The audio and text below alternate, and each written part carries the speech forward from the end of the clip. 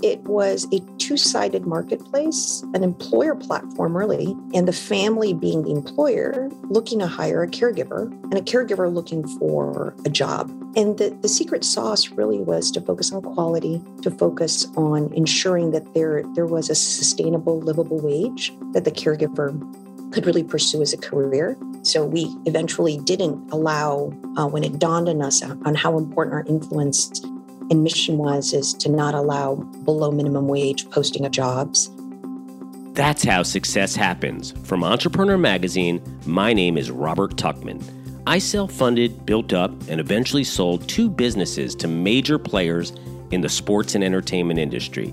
And I am fascinated by other entrepreneurial minds and what drives high-achieving people. So on this podcast, we're going to learn what they've learned and what it takes to really succeed. Sheila Lirio Marcelo was founder and former CEO and chairwoman of Care.com, the world's largest marketplace for care. Sheila has a long history of founding and leading brands that champion women. Sheila founded Care.com to address a problem she faced as a working mother, finding care for her 2 young children and ailing parents. As a Filipino-American, Sheila shares a unique perspective on what it's like to be a female leader and entrepreneur. Sheila is used to dealing with implicit biases that women of color in leadership roles often face. But she has adopted empathy and authenticity to combat prejudice and help her success. Marcelo has now become one of only 22 women to ever found and lead a company to IPO. She has been honored with numerous accolades, including being named among the top 10 women entrepreneurs by Fortune. In 2021, Sheila was appointed as executive chairwoman to The Wing, where she leverages her experience leading a mission-driven business to ensure that diversity, equity, and inclusion are priorities for the brand.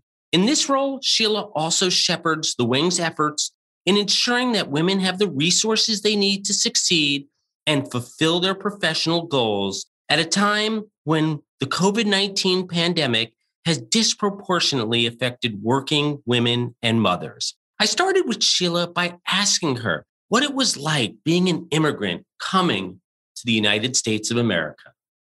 Robert, thanks for having me. Born and raised in the Philippines, it's interesting that growing up there, it's one of the few countries that the World Economic Forum Gender Report has indicated that has a narrow gender gap, where we had a female president, we had lots of strong role models.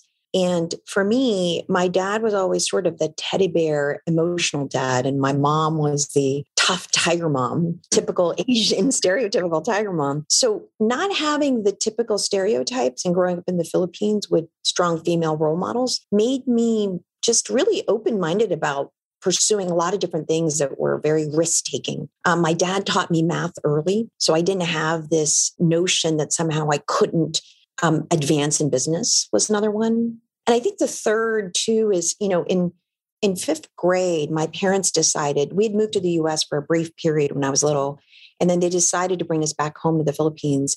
And they enrolled us in a small Catholic school in the province, my younger brother and I. And I learned to grow up with kids from all classes of economic standing. And I remember learning to use the coconut husk and cleaning floors to clean the classrooms with all the kids. And it just gave me a sense of understanding the plight of underserved developed economies too, which has been sort of near and dear to my heart as I pursued my life. And so that exposure is one of the best gifts my parents ever gave me. What was that like, I guess, coming here and then going back to the Philippines and I guess eventually coming back? Yeah. And I think at most immigrant stories is this sense of finding who you are. Moving here when I was 6 years old, I was confused and moved to Houston, Texas. And I remember seeing both white people and African Americans and looking at them and saying, why do they all look alike when I was little? And then lo and behold, when I go back to the Philippines when I was 10, and I looked at Filipino women all around me and I said, they all look alike. So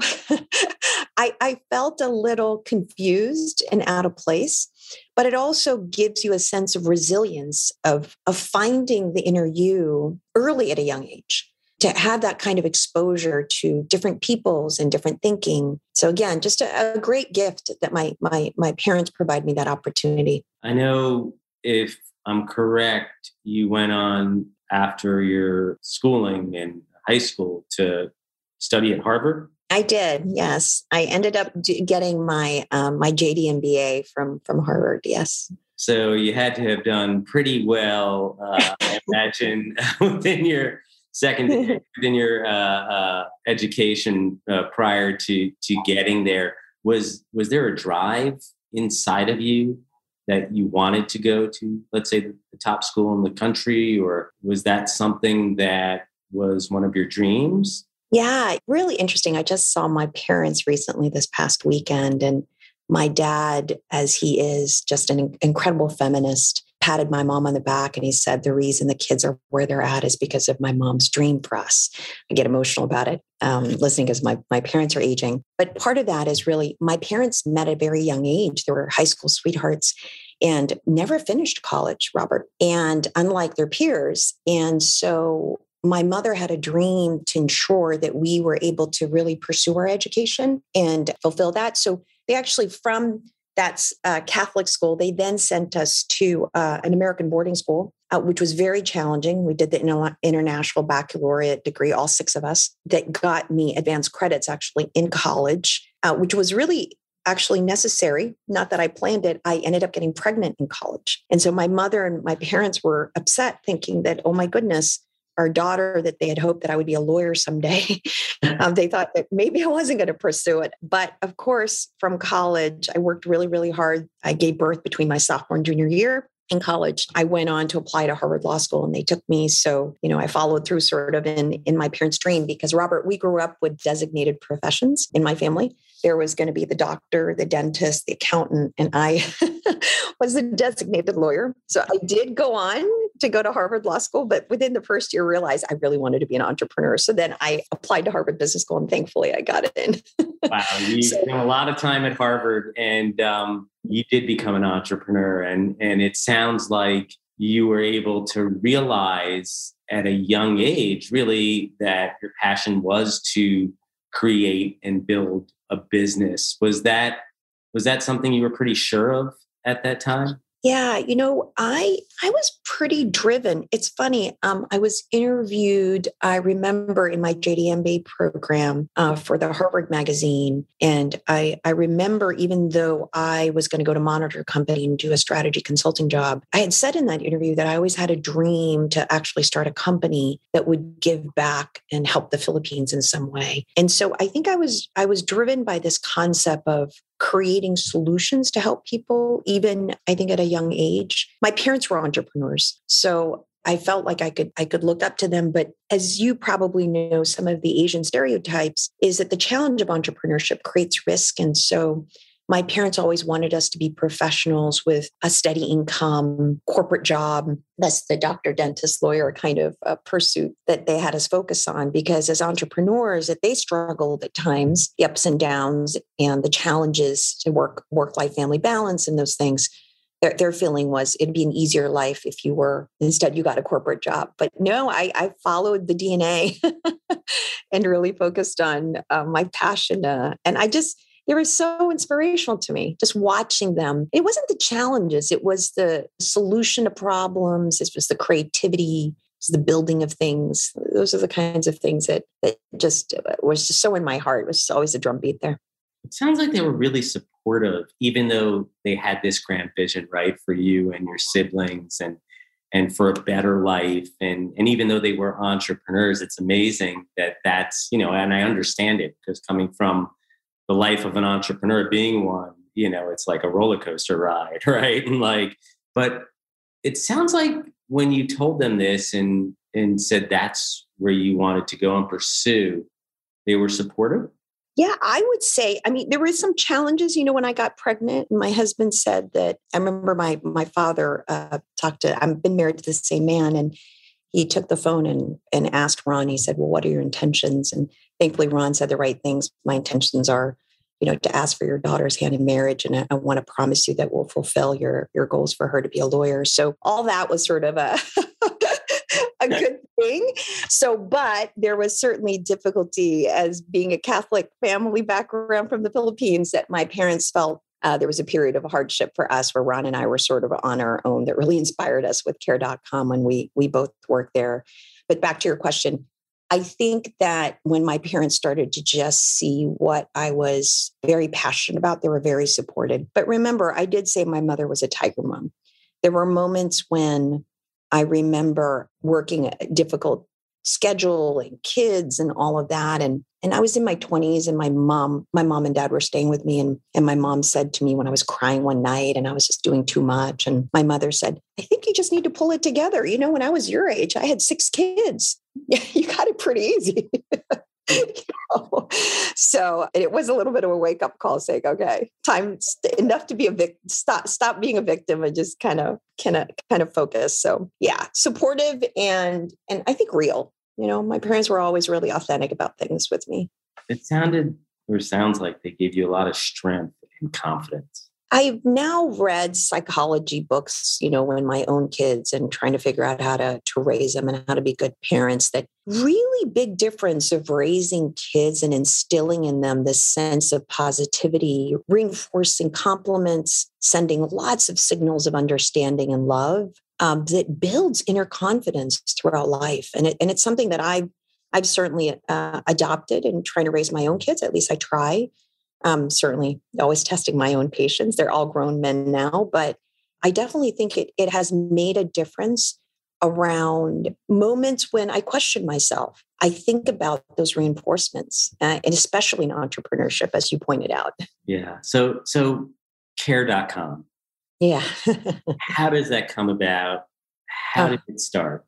So, as I said, I got pregnant in college. Our son, Brian, who's now 30 years old, was really an inspiration. You know, my husband's parents were deceased. My parents were living in the Philippines, and we were sort of on our own. And it was a real struggle, Robert, to finish undergrad, and then decide to just pursue graduate degrees and all of that on our own. It just was really hard to do that balance. So I think we realized that as my father also fast forward lived with us to help care for our kids, we quickly realized that my father needed help too, because he was carrying Adam, my younger one, up the stairs and ended up having a heart attack and fell backwards. And, you know, I remember getting the call from my mom at work, and it was just stressful trying to do this, what we call in the care industry, being sandwiched between childcare and senior care. And I started to realize, wait, I'm looking for care for my family now using the Yellow Pages, but I was working at a technology company at the time. And I said, how do I take this experience, this education, this knowledge of business, knowledge of law? How do I apply it to other people needing this? Because as I peeled the onion, I realized I wasn't alone looking for help. And eventually millions. And then by the time I left care, we were in 20 countries, 35 million members. And so it was really trying to solve a real problem. What were some of those early challenges? You know, anytime you're launching business, and it sounds like you were doing this just on your own to start or with your husband, what were some of those initial challenges you really faced? And was there any point early on where you were like, you know what, maybe I should go be a lawyer or something like that?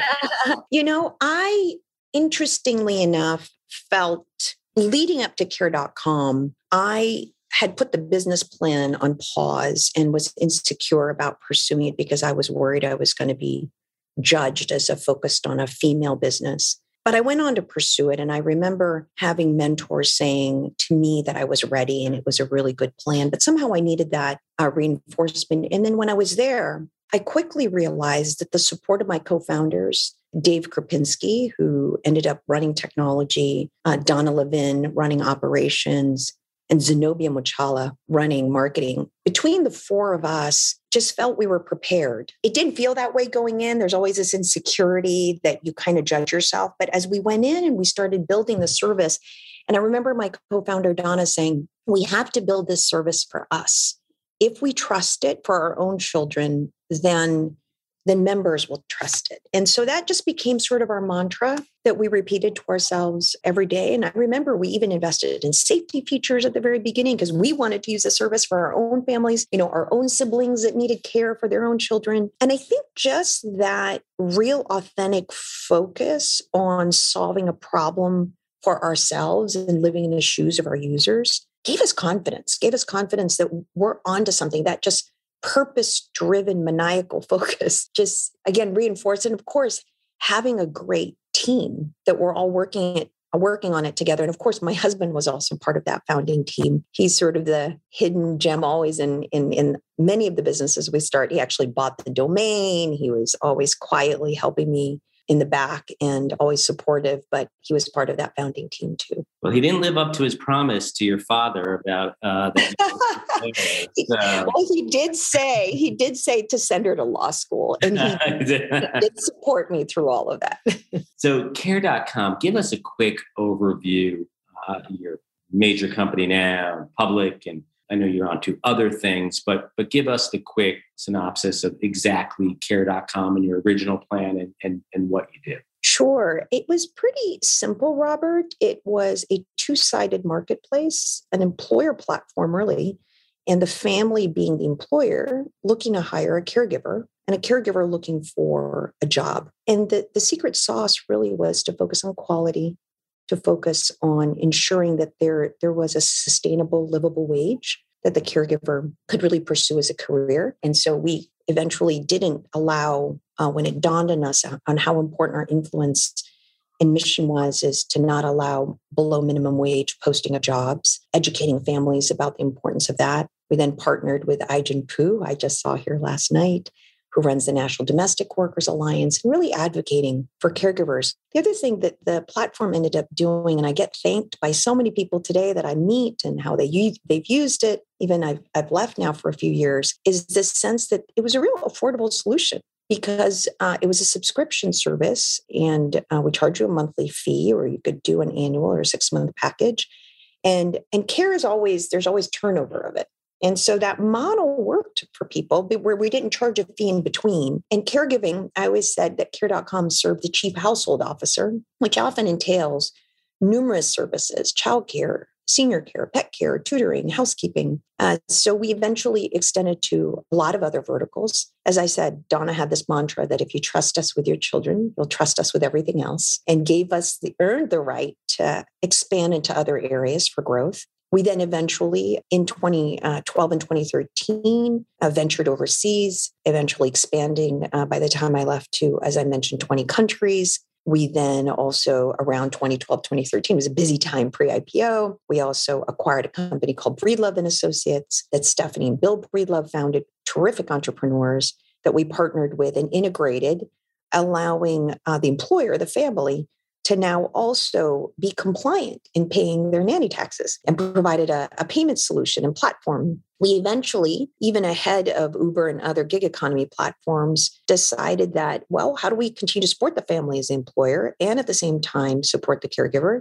Provided access to healthcare.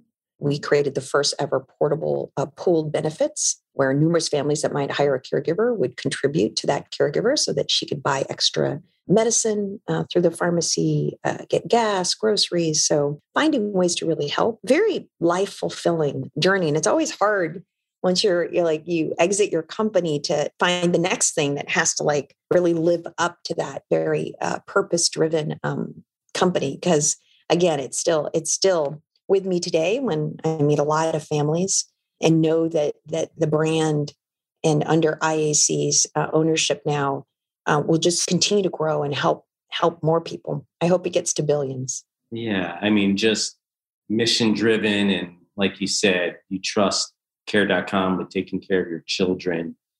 I mean, those are everyone's most important, I guess. But that's the most important thing in anyone's lives. So for you to be able to do that, it must have been so rewarding when you would get these positive responses and hear about that. It still actually chokes me up. Whether I'm sitting on a plane next to someone, I'm interviewing a candidate, I'm getting introduced to a partner, Doesn't matter. People get on the phone and it's touched many lives. More from our guest, but first, a word from our sponsors. Brought to you by Baird, an employee-owned international financial services firm. National recognition as a best workplace for women helps Baird attract and retain top female talent from across the financial industry, helping to ensure consistency and continuity for Baird's individual and institutional clients. More information is available at womenatbaird.com. And we're back. One of the interesting things that I was shocked that you're only one of 22 women to found and eventually lead a company to IPO, which is baffling. What lessons would you say you carry with you that other women can adopt? Sure. Yeah, no, I remember seeing that media press too. And when I was on the list, I was equally baffled and because I was so heads down on execution. But if I look back now, one of the things that I think in leadership sometimes is when you're executing, you're so focused on trying to create the outcomes that I realized sort of midway through the 14 years I was at CARE is that there was a period that dawned on me that the role was more than just touching the lives for care.com of who we serve. And we just talked about how just gratifying that is. But I started to realize the advocacy role that I have for female leaders that was going to be important, my advocacy role for caregivers, and my advocacy role to change the perception of how society viewed care. That it wasn't just an issue about love for someone near and dear to us, but it was actually an economic imperative that unless we invested in care and the care infrastructure, because as Ijen would say, it's the care that makes, it is the thing that makes all work possible. It is what drives our economy. And that shift in that awareness for me made me realize that my voice and platform, just like the list of other women on there, was also a responsibility that I had to take. And so I actually pushed myself to do more in media, to get out, to speak. I ended up doing more women's event, but eventually towards the last few years, I stopped going to women's events, Robert. I instead focused on like the Milken Conference, the World Economic Forum. I was trying to get to more men so that we can change that number of 22 women. So I decided that rather than focusing on that list, what was my role to help change that list? How do we get more women on there? And the only way to do that is to recruit more men to help women get on there. Anyways, it's been an interesting journey and it's kind of the next chapter that I've pursued now after care.com is how do I help pay it forward, either to influence more men or to myself help more women get on there. Yeah, and I want to talk about your next chapter and what you've been doing and numerous things that you've been up to in terms of advocacy. And just like you said, though, getting to conferences with men, right? That's always kind of that's where you need to go, right? That's who you need to talk to. But I also think, you have a unique perspective as I guess, a Filipino American. What's it like to be a female leader and entrepreneur and also deal with the implicit biases that women of color in leadership roles often face? And I guess how has adopting empathy and authenticity kind of really helped your success? I think about it, there's probably two stories worth sharing in both. Again, as I go through my journey, just continuous journaling and awareness. I remember we were doing a non-deal roadshow. We were just prepping for the IPO. We were flying around the country and we were landed in an airport, a private airport, and just been back to back, very little sleep. And I rushed to the bathroom and my team, CTO, CFO, went ahead to the room to meet with the investors to greet them. And then coming from the bathroom, Robert, I went straight for the coffee pot. I offered then everybody coffee in the room because I needed to wake up. And by the time they got to me, said hi to CTO, hi to CFO, got to me. And the investor said, "You must be the analyst from the bank. Very nice to meet you." And they hadn't gotten prepped on the company. And I just looked at him and I shook his hand and I said, "I'm Sheila Lirio Marcello. I'm founder, CEO, and chairwoman of care.com. Let's get our meeting started." I decided not to embarrass him. And I'm sort of known to do that around my authenticity and kindness, but I definitely changed his mind, obviously, in that meeting on describing the business, knowledge of the business, sticking to the facts and the metrics. But I didn't change my tone. I think it's this empathy and understanding that these biases sometimes people grow up with. And I hope that in that meeting, this gentleman would not repeat it again, because I made him conscious, but with an approach of empathy, as opposed to banging on the table and being angry. So, but yet the second story I'm going to share is that really interesting. We're doing this interview today, and it's sort of the anniversary of the shootings of Asian American women in Atlanta that broke my heart last year. And I started to realize that empathy is important. I get emotional about this, but the advocacy of not misunderstanding that kindness or empathy does not replace the importance of respect. And that Asians in this model minority myth is something we really need to fight. So I joined the Asian American Foundation, the board. It's a united front. Last year, we launched a campaign called CS Unite. I never thought I would take my CEO skills and help co-produce a show, first ever Asian American national show that highlighted a sense of our belonging, that we are American together. So it's interesting you asked me that again, in my journey, this awakening that I've had, that you can still be you can have that approach. How do you take those skills to really push and pursue your beliefs to get a sense for more people? Because yes, I'm a successful CEO, and yes, I could be smart and kind, but I need to use my voice to fight for rights that really matter to everyone. Yeah, I mean, when you discuss this and talk about this, and this show is about entrepreneurship and building businesses, and it's incredible what you've done and understanding. To me, it's so much bigger for you. The businesses seem secondary. Obviously, they give you a platform, but especially for what's going on right now in our world, in our country over the past few years, it just seems like, to me, you really recognize that and are putting a ton of your attention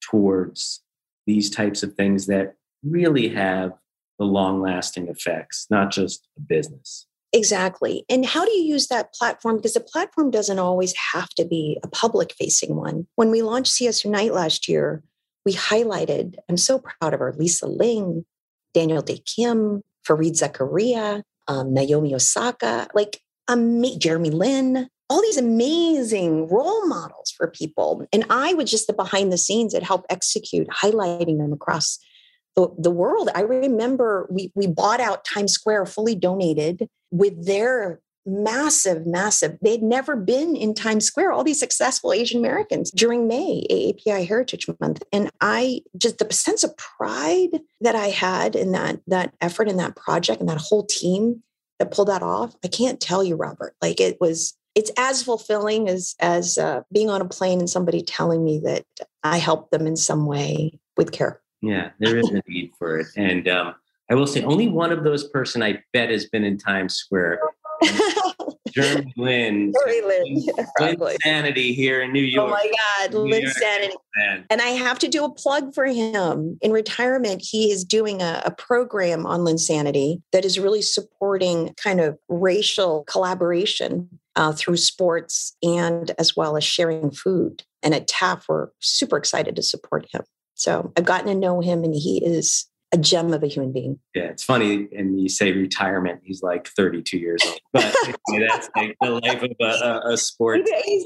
We've got more to see in him. You better interview him here. He is himself is a great social entrepreneur. Yeah, totally. So let's talk in the time we have left. I know that your newest venture, Proof of Learn, just raised $15 million in funding. So congrats on that. Tell us what Proof to Learn is. Yeah, well, Proof of Learn is still pretty stealth. We just got seed funding of $15 million, as you mentioned, and it's really focused on leveraging the power of blockchain and Web3. Technology has been around. MIT, Pepperdine University has been doing credentialing. It's really just putting a lens on how do we get mass consumer adoption of using this sense of meritocracy and transparency of skills and learning, so that employers can get access to employable people faster and sooner. and people around the world, whether you are vocationally trained in Africa and you want to prove that you've got a certain skill set, how do we make sure that that is sort of accessible to people? So that's exciting. But also, as you know, I'm continuing to support women. Proof of Learn is like this next thing in education, but I'm also playing dual roles. I'm an executive chairwoman at the Wing. It's also another important thing to me. Care.com made time for people to pursue their passions with care, and the Wing creates sort of a space for women. So it's kind of this great thing about the Wing. So for those of our listeners who might not know. Yeah, well, today I'm glad we're doing this interview. We're reopening Chicago. It's beautiful design spaces that's focused. It's women-centered, but we welcome all. And it's a place to support women, give them the space that inspires them to pursue their career and personal growth, but in a community setting to be supported. So it just spoke to me. You know, here I was at Care providing a space for mental space. I call it presenteeism and time. And this was actual physical space. So it just fit, and working closely with the founder, Lauren Casson, and the CEO, Jen Cho. It's so much fun. And then, of course, adding the experience that I've had around, as we touched on and just coming full circle when you started this interview, is the importance of my experience around diversity growing up overseas, because the Wing, we're opening locations internationally. So it's just incredible. And supporting diverse employees has been important to me too, to expand the company. So I'm just happy to lend both my voice, my advocacy, my experience in leadership to help really grow this company. Yeah, it's so impressive just how you jumped into all these things. I'm sure it helps from going back to that story like your mom told you when she was your age. She had 6 kids. So you should probably be able to handle all these, of course. Like, I'm sure like you, a close friend said to me, oh my gosh, postcare.com, you live a plural life. And the only way to do that is leverage. We're reopening the Wing. I'm interviewing Amy Wu at FTX, who's in crypto. We're launching my new podcast called Webbed, WEB apostrophe D, and that E is backwards 3 for Web3. But we're doing it all at the Wing. So, so we're sort of bringing it all together. And it's a focus on interviewing one of impressive women in crypto. And then to just maybe also just do another plug too. I joined an advising founding group of BFF, Women in Crypto. There's not enough. It's another thing I just want to do a plug on. If you are a woman and you're interested in crypto, come to mybff.xyz and come and learn. It's really support and education. Yeah, I've seen, we had Randy Zuckerberg, and she's really focused on crypto and NFT and really getting women involved. I think I read a statistic, only 19% of that is exactly right. Crypto users are women, which that's right. And we need to, and yet it's close to a $2 trillion industry, even with this slight downturn of past month. And how do we provide more access to women so that we're not left behind? And it's really important. And I've always said, growth without inclusion isn't really growth. We need to make sure that people aren't left behind. And Randy is a friend. She's also founding BFF with me. So it's fun. We actually text each other close to every other day and find ways to try and include more women in this journey. I love it. Well, you've both been on How Success Happens Now, which is fantastic. And I just want to thank you as a father of a 14 and 12-year-old today. She's 12. Wow. And having 2 girls and growing up in, the 70s and 80s, and a lot of, it was just a different world. But for them to have these opportunities, for the people like you championing these opportunities for women, even if I didn't have daughters, I would be so thankful and so grateful. And I really wanted to thank you for coming on the show and sharing your experience, and just keep doing what you're doing on the advocacy side. That, at the end of the day, really the legacy you can leave behind, right, is what you did for others. And I'm sure your parents are extremely proud. Robert, thank you. And thank you for what you're doing to highlight women. I mean, it's just incredible. I just want to keep plugging that. And you are one of the male role models that will make a difference. Thank you. Yes. So I appreciate it. Thanks again. Appreciate it. Thank you. Bye-bye. And that's our episode. If you like what you heard, please subscribe to How Success Happens wherever you get your podcasts. We come out with a new episode every Wednesday morning, and you don't want to miss it. And if you like to share, please feel free to pass along the show to an entrepreneur friend who could use a boost, and I could always use the subscribers. And do you have ideas for guests? I always love to hear about great entrepreneurs. If you know anyone, shoot me an email at hsh@entrepreneur.com or on Twitter at Robert Tuchman, that's RobertTuchman, or even send me a message on LinkedIn. How Success Happens is a production of Entrepreneur Media. Be sure to visit entrepreneur.com for insight on building your business, or even better yet, subscribe to our magazine. No joke, I found my first job after reading about a company in Entrepreneur Magazine back in the 1990s. It's always been my absolute favorite magazine for entrepreneurs. Thanks for listening and spending some time with me today. Until next time, my name is Robert Tuchman, just a fellow entrepreneur and your host. See you soon.